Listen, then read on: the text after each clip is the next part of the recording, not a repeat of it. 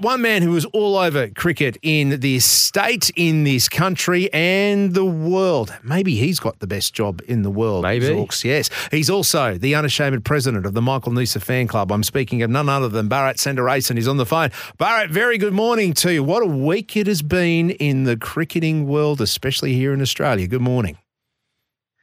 Good morning, guys. Yeah, it certainly has been. And not just on the field, off the field.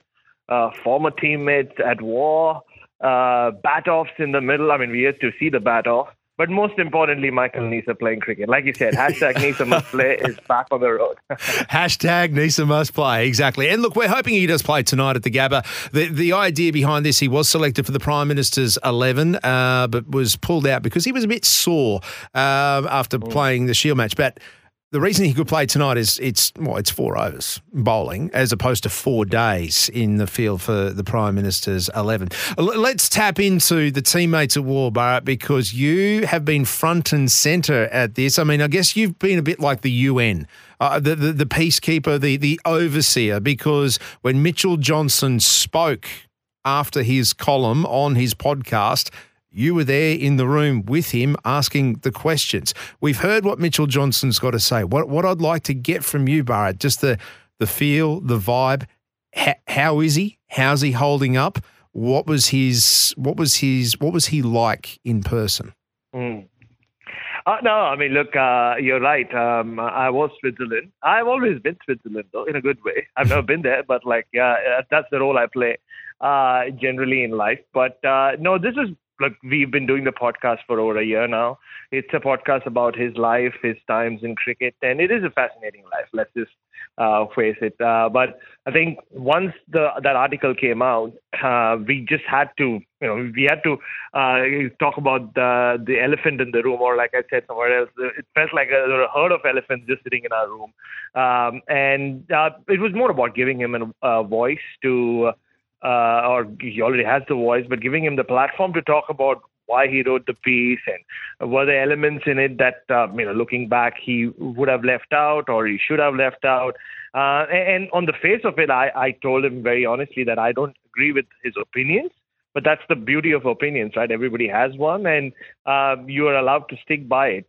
And I think he was pretty genuine. He was honest, and he made himself pretty vulnerable as well, like he always does. That's was one reason we really do get along, about how open and transparent he is with how he's feeling. And obviously you could make out that there were some aspects of it, the messages he received from those two, David Warner and George Bailey, had not gone down well with him, and that kind of reflected in the personal angle to that piece, which in hindsight he said the tone could have been different.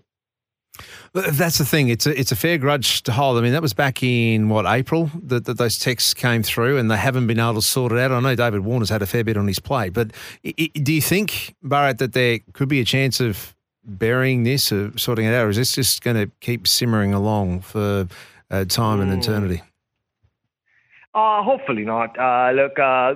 These are guys who spend time on the road as brothers.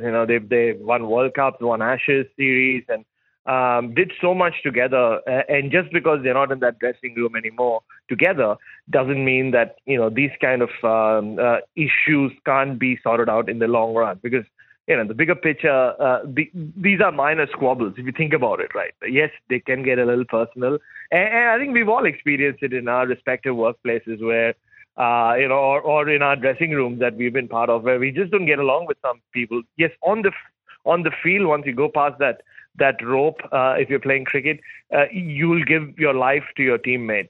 But does not mean that you have to be best of friends off the field. But, the ugliness needs to be sorted out in the long run. Because, like I said, that's how I think about it anyway. But that's what makes me Switzerland. Exactly right. Bharat Sundaresan, our guest this morning, talking all things cricket, front and centre with the Mitchell Johnson podcast after his column on David Warner. Bharat, you just said you didn't agree with Mitch. Which parts? All of it? You're saying David Warner should be front and centre and should be able to be afforded his farewell? Oh, I totally do. Look, I was at the Ashes, and you can look at his numbers and say, oh, look, he's not really pulled his weight, especially because he's been opening alongside Usman Khawaja, whose numbers have been extraordinary in the last 18 months or so, ever since he became an opener, ever since he made that dramatic comeback at the SCG against England 2 summers ago. But I saw what he did in England during the Ashes. I mean, his contributions, even though he didn't get a big score, David Warner's impetus that he provided to the innings allowed Usman Khawaja to just bat the way he does. And gave Australia some crucial starts in a country where opening the batting has been the most difficult in the last 5 years. And by that, I mean England. So I thought he had done enough. And it also, look, I know people have said, there are 3 guys waiting in the wings, but none of those 3 have really broken the door down, haven't they? I mean, yes, Cam Bancroft has been averaging really in the high 50s, but he's had a taste of Test cricket before. The selectors know what he has to offer. So, and it's a case of 3 more Test matches. And, David Warner, in my opinion, is one of the all-time greats for not just in Australian cricket, in world cricket. And whether you want to call it a farewell or not, at the moment, if he wants to play 3 more Tests, you just give him 3 more Tests. I totally agree, Bharat. I couldn't agree more with you on that. You mentioned those 3 guys. If you were to pick one right now to come in and replace Dave as we speak, who do you think would be leading that?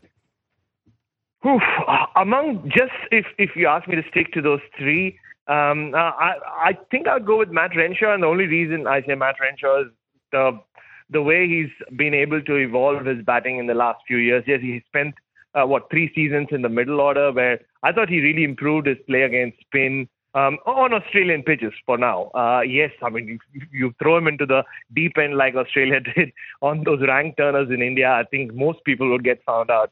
But I just think he has the gears to his game to complement Usman Khawaja. Because, yes, I mean, you can look at numbers of for each one of those guys. But what is most important, or what will be most important for the next 12 months or next 14, 16 months anyway, till the time Khawaja continues with Test cricket, is who complements him at the other end. And that's why the Khawaja-Warner combination worked. They did that beautifully for each other.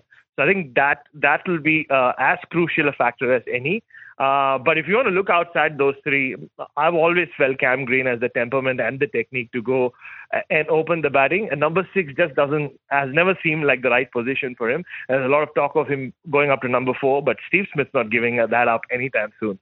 Yeah, exactly right. Hey, Bharat, before we go, Prime Minister's 11, what have you made of Pakistan? Their first look at Australian conditions yesterday. Australian conditions, which would have felt a lot like Pakistan. Hot day, flat pitch. Yeah. And I'm so glad Michael Neser is not playing that game. That didn't look like a pitch you want to be bowling on. But no, great sign. I mean, always good to have a Pakistan team or any team and the visiting captain scoring runs in the lead-up, in the warm-up game. Look, so much drama unfolding behind the scenes in Pakistan cricket, like always. But at least they have in Shan Masood, someone who's measured and is calm and cool, and he's got runs behind his back. But that pitch at the Optus next week will feel nothing like what they faced at Canberra. But at least it's good that they carry some confidence into that game. Yeah, exactly right. I'm just looking at David Warner's numbers against Pakistan too, Zorks. What about this?